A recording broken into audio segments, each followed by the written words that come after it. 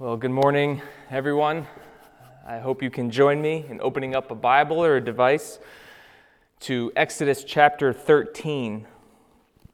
We'll be picking things up at verse 17. But what do we do in uncertain times? It's a question, especially now, that we are answering, whether we realize it every single day. In a time where so much is defined by fear of what may happen, fear over loss of control of what may be lost,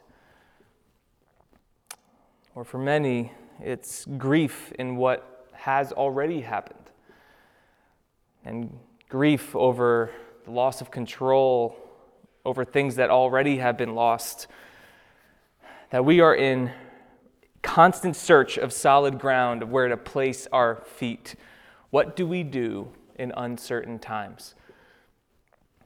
Well, I am continually amazed that when you preach through books of the Bible or in your personal kind of Bible reading plans, how often it plays out that God gives you the exact word that was already planned ahead of time to you when you need it.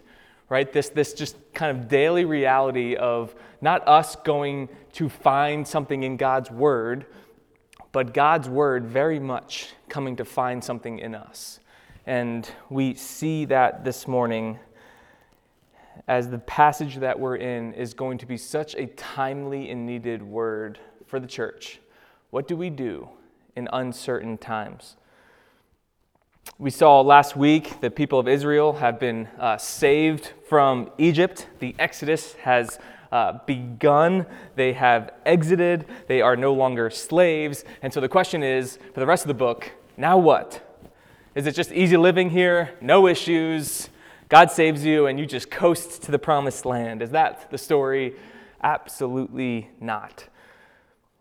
And Exodus doesn't just serve as a key to unlocking the redemption storyline that we really saw unpacked last week, but it's also the key to unlocking the embodied, lived out experience of the Christian life. And so we are going to dive right in. Exodus 13.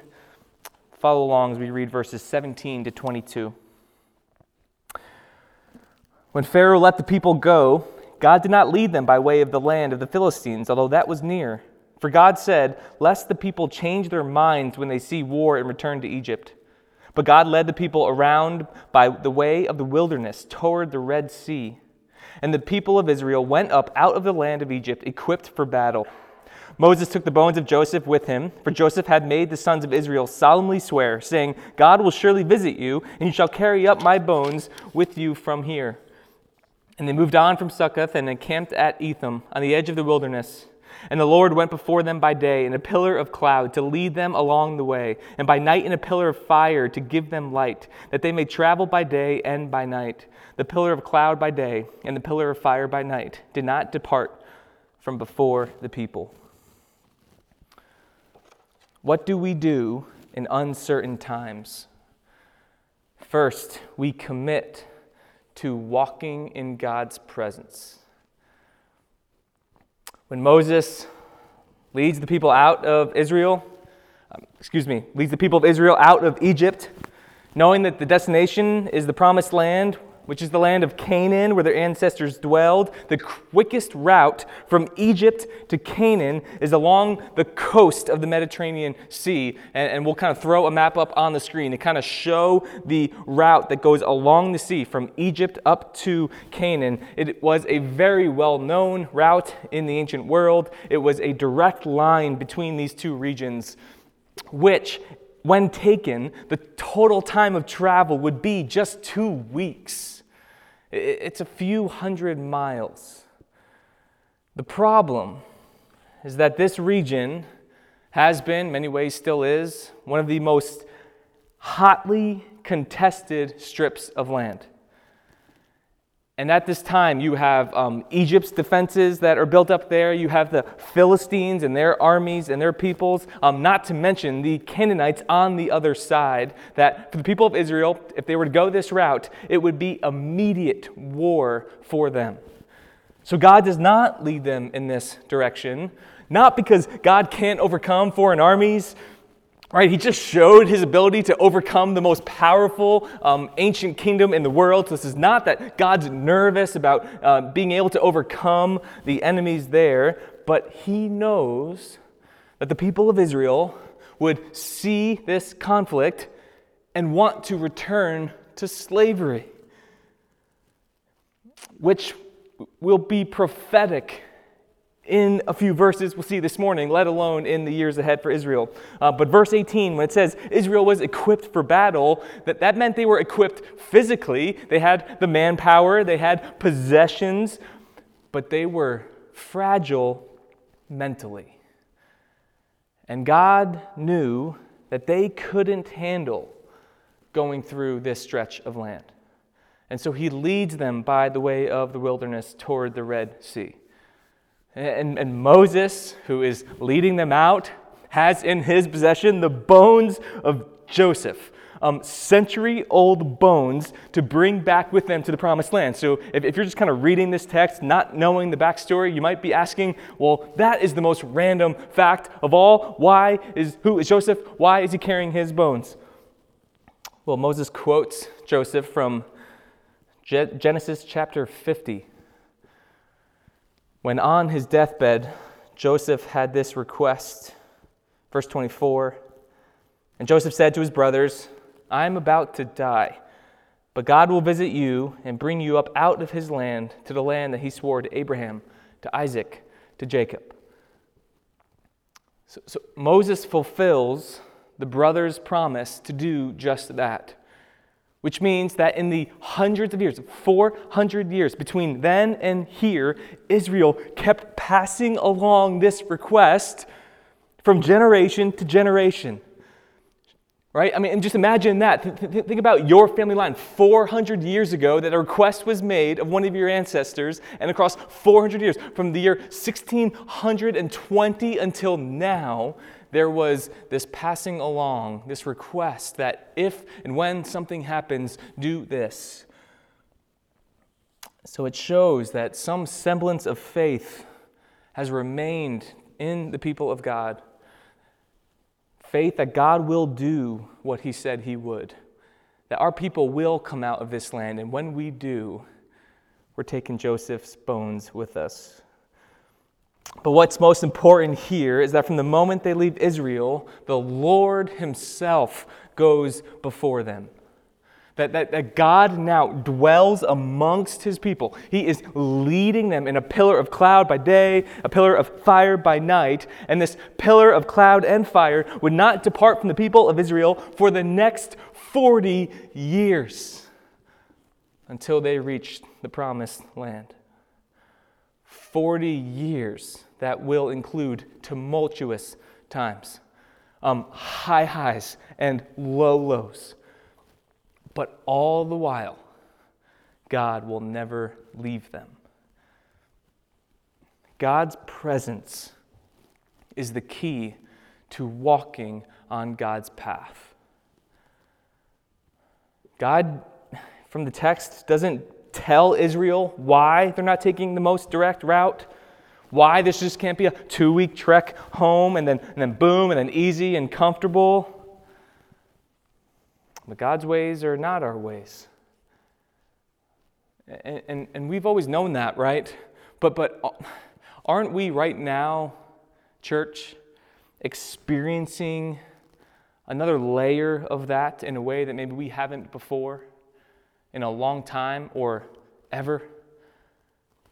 That God's ways are not our ways. And it is so important for us now, like it was for Israel then, to daily, and I mean that, daily remind ourselves that our hope and our assurance in life is not found in taking an easy path. Rather, it's found in walking in God's presence. And so if you are discouraged this morning about the things that are happening in this world, with the virus, with the economy, with maybe conflict in your family, I want to encourage you and remind you that God has never for a moment left you alone to fend for yourself in this time. And that this difficult path does not mean the absence of God's presence, but rather He very much uses a difficult path in life to draw us near to Himself. Israel didn't know what lied ahead of them when they went towards the wilderness. They didn't know where this path would lead. They probably couldn't handle it if they did know where they were going. But they would always be able to see that God went before them. And if God was there, they were going to be okay. So don't let an uncertain time, don't let an uncertain path dictate your mindset day in and day out. But rather let God's very real presence at all times dictate your mindset. That this is before what you do. This is a battle of how you think. This is a battle of the mind. Acknowledgement of what is real, of God's very real presence. For Israel, the presence was cloud and a fire. It would eventually turn into a tabernacle and then to a temple. But for us in the new covenant that Jesus has ushered in, the presence of God is not just with us, it's in us. That Jesus sent His Holy Spirit to dwell within His people. This is why Paul talks about your body as being a temple, meaning it contains the Spirit within you. And it's by this Spirit that you can have communion with God, that you can acknowledge and experience and walk in God's presence and trust in the path He has put you on, no matter where it brings you. His presence, a reminder that nothing can separate you from the love of God in Christ. And your path, however hard it is or will be, is still secure. Let's keep going. On to chapter 14 now, verses 1 through 9. And the Lord said to Moses, "Tell the people of Israel to turn back and encamp in front of Pi-hahiroth, between Migdol and the sea, in front of Baal-zephon. You shall encamp facing it by the sea. For Pharaoh will say of the people of Israel, they are wandering in the land. The wilderness has shut them in. And I will harden Pharaoh's heart, and he will pursue them. And I will get glory over Pharaoh and all his host. And the Egyptians shall know that I am the Lord." And they did so. When the king of Egypt was told that the people had fled, the mind of Pharaoh and his servants was changed toward the people. And they said, "What is this that we have done, that we have let Israel go from serving us?" So he made ready his chariot and took his army with him, and took 600 chosen chariots and all the other chariots of Egypt with officers, all of them. And the Lord hardened the heart of Pharaoh, king of Egypt, and he pursued the people of Israel, while the people of Israel were going out defiantly. The Egyptians pursued them, all Pharaoh's horses and chariots and his horsemen and his army, and overtook them and camped them at the sea by Pi-hahiroth, in front of Baal-zephon. What do we do in uncertain times? Second, we commit to trusting in God's providence. A big part of me, if you know me well, wishes that I could spend a lot more time talking about the historical conversation as to what is the actual route the Israelites took and all the disputes around the different kind of theories of what direction they went and where part of the Red Sea did they cross. Again, we're going to put that same picture of the map up there because on that map, the red line shows what is kind of historically been known as the traditional path for Israel, and there's a couple other kind of alternatives in there. But the real dispute as to where in the Red Sea did they cross. And the reason is because that word for Red Sea could also be translated Reed Sea, due to reeds in the body of water. And the bodies of water that contain those were typically found in the northern parts of Egypt. So, long story short, I think it was the Red Sea, but the kind of northernmost part of it, which may, 4,000 years ago, have stretched further than it currently does, that connects with those bodies of water in the north. But anyhow, that conversation is interesting. I would love to geek out on it, but it is not vital right now for us to understand the passage, because the picture is clear before us. Israel is encamped in the desert wilderness on the outskirts of Egypt, and they are literally backed up against the sea. And the purpose is clear, that things are set up for God to display His glory and definitively get his glory over Pharaoh now for all to see. And for the final time in this book of Exodus, we see the sovereignty of God's plan and the wickedness of Pharaoh's heart on display. And so for the last time, the question is, who is responsible for the hardening of Pharaoh's heart? Is it God or Pharaoh? And the answer, as clear as day, is yes. That God in his providence makes it appear that Israel is trapped, able to be defeated, overtaken again, and then he hardens Pharaoh's heart to go after him. But don't feel bad for Pharaoh. Pharaoh's no pawn here. We immediately see his train of thought in the following verses as well, that he is humiliated by God. And he was humiliated by the 10th plague, and when in haste, in the middle of the night, he drove the people out of Israel. But then he hears from his advisors that, hey, the people of Israel have kind of turned back, and they seem to just be kind of wandering in the middle of the desert. And his pride and his ego begins to take over once again, and he starts to question, man, why did I let them go? Wait a minute, I'm the king. Those are my people out there. I own them. I control them. They serve me. This is the amnesia of a hardened heart. This is the insanity of sin, that it blinds us to sound reason, and it repeats the same cycles of rebellion over and over again. And so he gets this huge army to go get his slaves back. So why is Pharaoh doing this? Because he's angry, he's bitter, he's prideful. And why is God doing this? So he can, with finality, display his glory. The most loving thing God can do as the only eternal being in the universe is to act in accordance to his own glory. So before we move on, I just want to encourage you in the season of the unknown, of uncertainty, to not rob yourself of the opportunity to give God the glory in all things, and to trust God in his providence over your life. When we talk about glorifying God, making much of God, it's not just praising him in worship. It's trusting him in the unknown. Because he's not uncertain. He's not nervous. In all things, including a pandemic, God will display his glory. Let's keep going. Verses 10 to 14. When Pharaoh drew near, the people of Israel lifted up their eyes, and behold, the Egyptians were marching after them, and they feared greatly. And the people of Israel cried out to the Lord. They said to Moses, "Is it because there are no graves in Egypt that you have taken us away to die in the wilderness? What have you done to us in bringing us out of Egypt? Is not this what we said to you in Egypt? Leave us alone that we may serve the Egyptians? For it would have been better for us to serve the Egyptians than to die in the wilderness." And Moses said to the people, "Fear not, stand firm, and see the salvation of the Lord, which he will work for you today.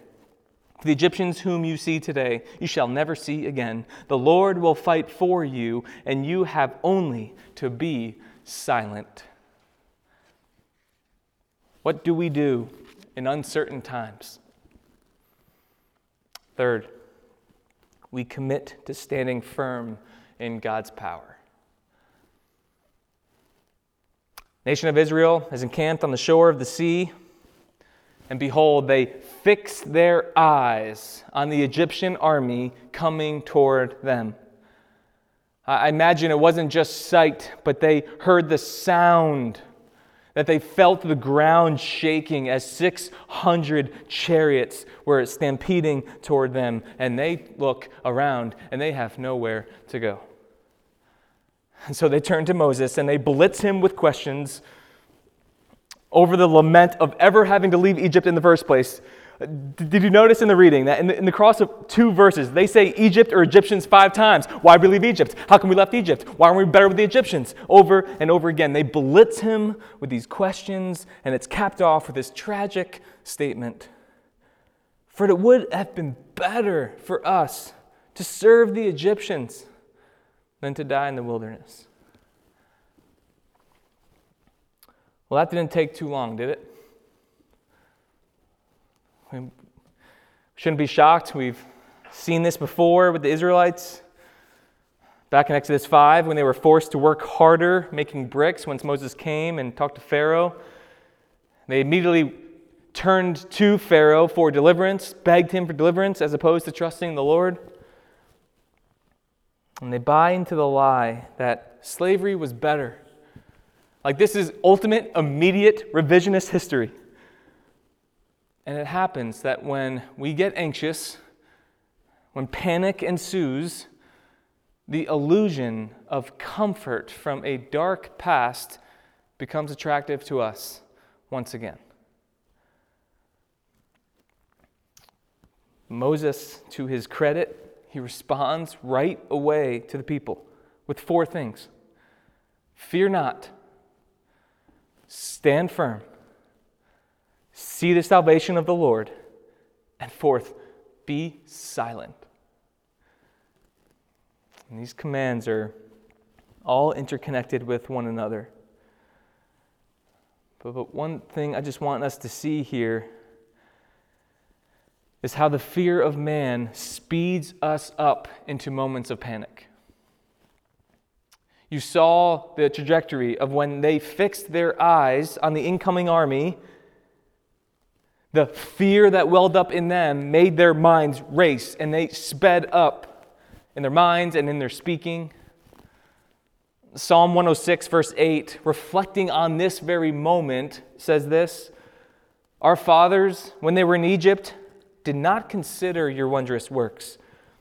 They did not remember the abundance of your steadfast love, but rebelled by the sea at the Red Sea. They forgot everything that they've been saved from. They forgot the presence of God. They forgot it all. And this is what happens when we take our eyes off of God. This is what happens when we fix our eyes on how bad a situation seems before us. And then our minds begin to race, and we immediately go to worst case scenario, and panic ensues.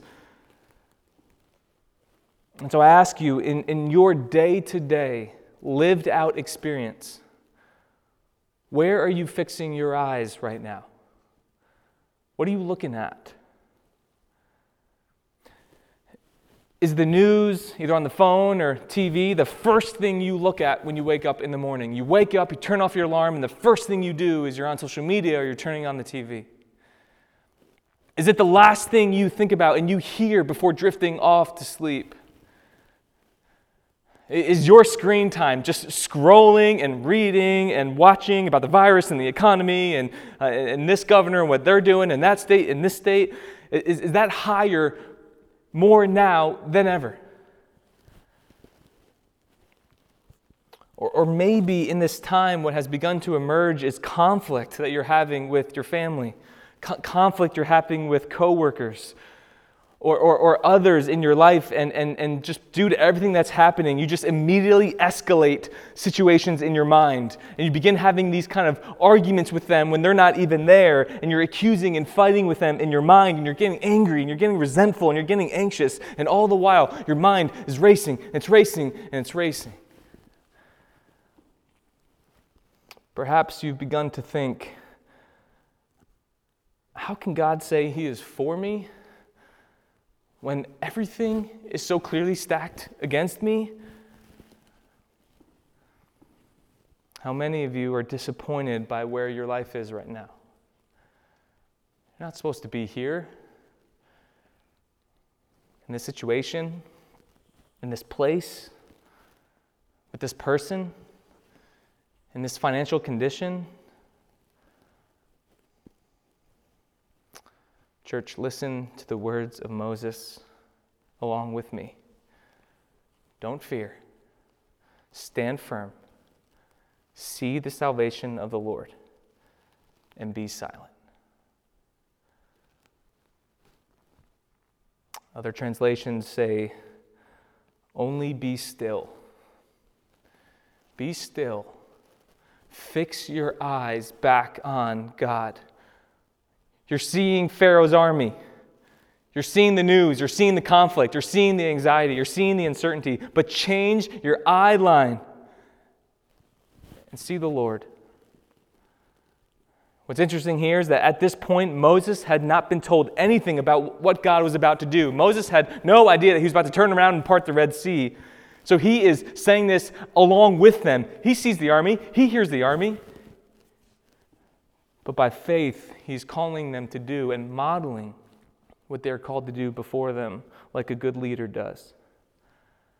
Remaining calm, with eyes fixed on the Lord in the midst of uncertainty. That is a mark of Christian maturity. Now, listen closely. This doesn't mean denial. This doesn't mean the Christian thing to do here is to deny the situation, to act like things aren't that bad, or there's no real danger out there, or there's no real difficulty out there for us. Because you know what? There is. We've seen it. We're in it. We're going to see more of it. But it means remaining calm, even in the times when it is, quote, that bad. And being silent and still before the Lord, it's not a mark of immaturity, but maturity. Charles Spurgeon, commenting on this passage, uses in ways that seemingly only he can to compare it to a soldier. The quote will be on the screen. Follow along. I dare say that you think it a very easy thing to stand still, but it is one of the postures which a Christian soldier learns not without years of teaching. I find that marching and quick marching are much easier to God's warriors than standing still. It is perhaps the first thing we learn in the drill of human armies, but it is one of the most difficult to learn under the captain of our salvation. The apostle seems to hint at this difficulty when he says, "Stand fast, and having done all, still stand." To stand at ease in the midst of tribulation shows a veteran spirit, long experience, and much grace. It takes much grace and all the strength we have in Christ to stand firm and be silent with our eyes fixed on God. What will Israel see when they do that? Let's go. We're going to read chapter 14 here, verses 16 to 18, and then jump 21 to 30. Hang with me. Starting verse 15. And the Lord said to Moses, "Why do you cry to me? Tell the people of Israel to go forward. Lift up your staff and stretch out your hand over the sea and divide it, that the people of Israel may go through the sea on dry ground. And I will harden the hearts of the Egyptians so that they shall go in after them. And I will get glory over Pharaoh and all his hosts, his chariots and his horsemen. And the Egyptians shall know that I am the Lord when I have gotten glory over Pharaoh, his chariots, and his horsemen." Verse 21. Then Moses stretched out his hand over the sea, and the Lord drove the sea back by a strong east wind all night and made the sea dry land. And the waters were divided. And the people of Israel went into the midst of the sea on dry ground, the waters being a wall to them on their right hand and on their left. The Egyptians pursued and went in after them into the midst of the sea, all Pharaoh's horses, his chariots, and his horsemen. And in the morning watch, the Lord in the pillar of fire and of cloud looked down on the Egyptian forces and threw the Egyptian forces into a panic, clogging their chariot wheels so that they drove heavily. And the Egyptians said, "Let us flee from before Israel, for the Lord fights for them against the Egyptians." And the Lord said to Moses, "Stretch out your hand over the sea, that the water may come back upon the Egyptians, upon their chariots, and upon their horsemen." So Moses stretched out his hand over the sea, and the sea returned to its normal course when the morning appeared. And as the Egyptians fled into it, the Lord threw the Egyptians into the midst of the sea. The waters returned and covered the chariots and the horsemen. Of all the hosts of Pharaoh and that had followed them into the sea, not one of them remained. But the people of Israel walked on dry ground through the sea, the waters being a wall to them on their right hand and on their left. Thus the Lord saved Israel that day from the hand of the Egyptians. And Israel saw the Egyptians dead on the seashore. Israel saw the great power that the Lord used against the Egyptians, so the people feared the Lord, and they believed in the Lord and in his servant Moses. What do we do in uncertain times? We commit to crossing in God's provision. The crossing of the Red Sea, one of the most famous stories in the Bible. It's often a favorite and most memorable one amongst Christians, especially those from a young age. People see the images of the movies in their mind when they're kind of crossing. They have this kind of huge wave on the right, huge wave on the left. There's always like a shark flying around in there. We don't know what it looked like, but they walked across the Red Sea on dry ground. And this is a picture of both judgment and mercy. It's a story of both rescue and destruction. And the dividing line between the two is God himself. Israel walked across dry land, crossing through the water from death to life. Egypt and Pharaoh destroyed in the waters of death, never coming out on the other side. And in a matter of moments, Pharaoh went from thinking he had God's people trapped, he had them overpowered, to then seeing he has been defeated and he won't make it out victorious.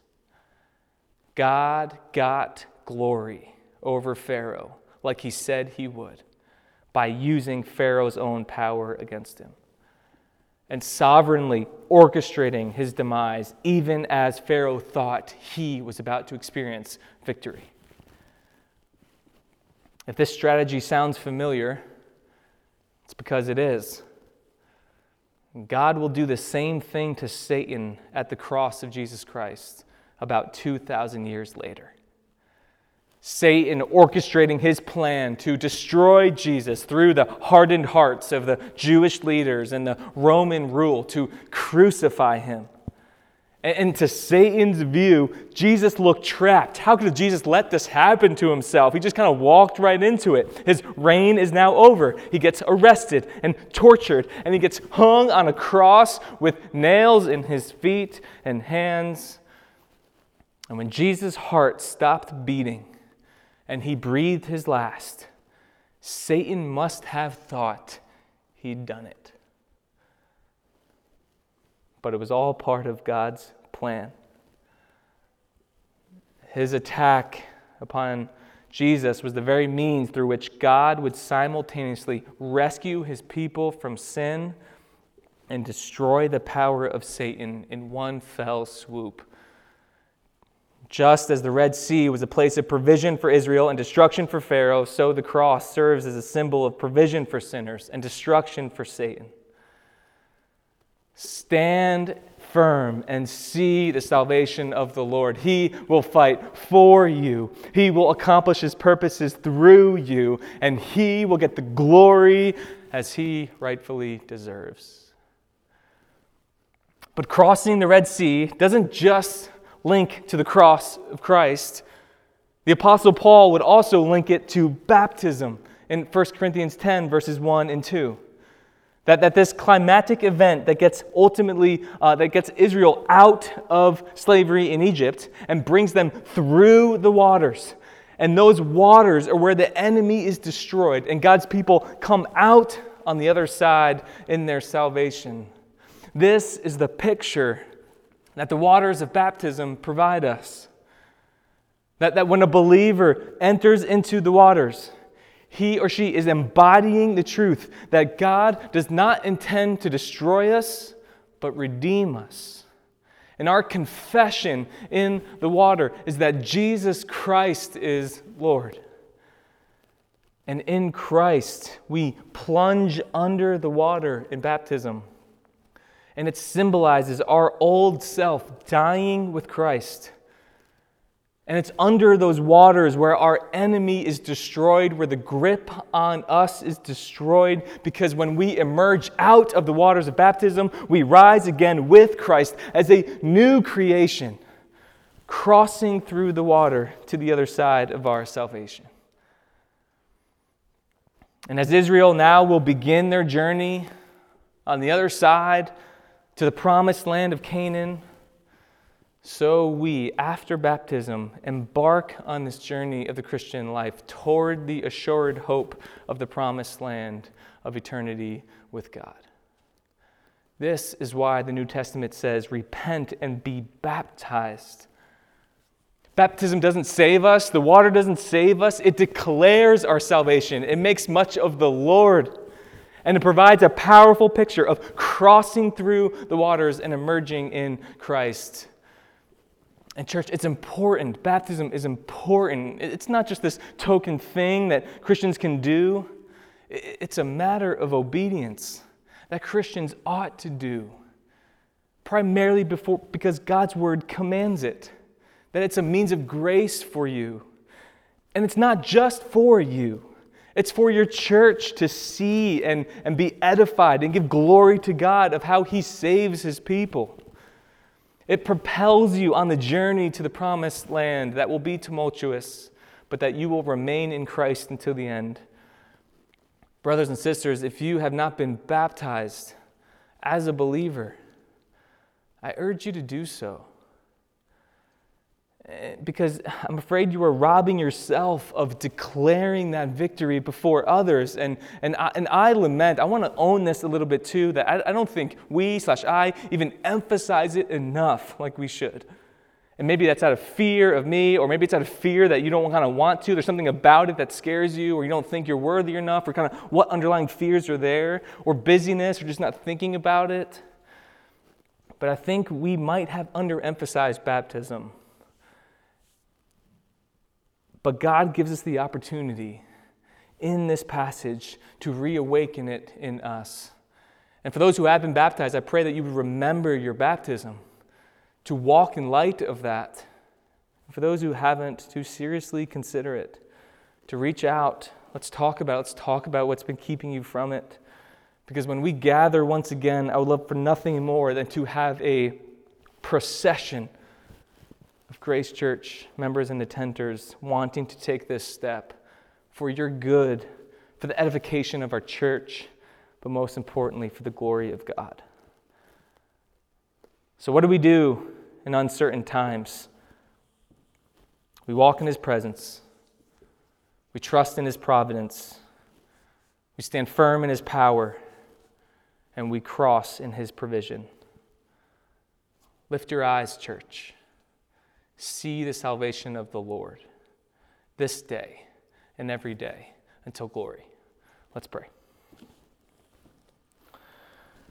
Father, we thank you how you provide. We thank you, Lord, how you save, Lord, and you've given us opportunity and pictures, whether it be the Red Sea or in baptism, to proclaim your salvation, to walk in light of that in your presence. Lord, that we are baptized once for your glory. But as Paul says, that we die to self daily, that this is a daily walk, a daily remembrance of our baptism, and letting that propel us into the life and the uncertain path ahead, Lord. So I just pray that you would lift our eyes individually and collectively as a church, Lord, and that you would strengthen our trust in you and let it be for your glory. And it's in your name that we pray. Amen.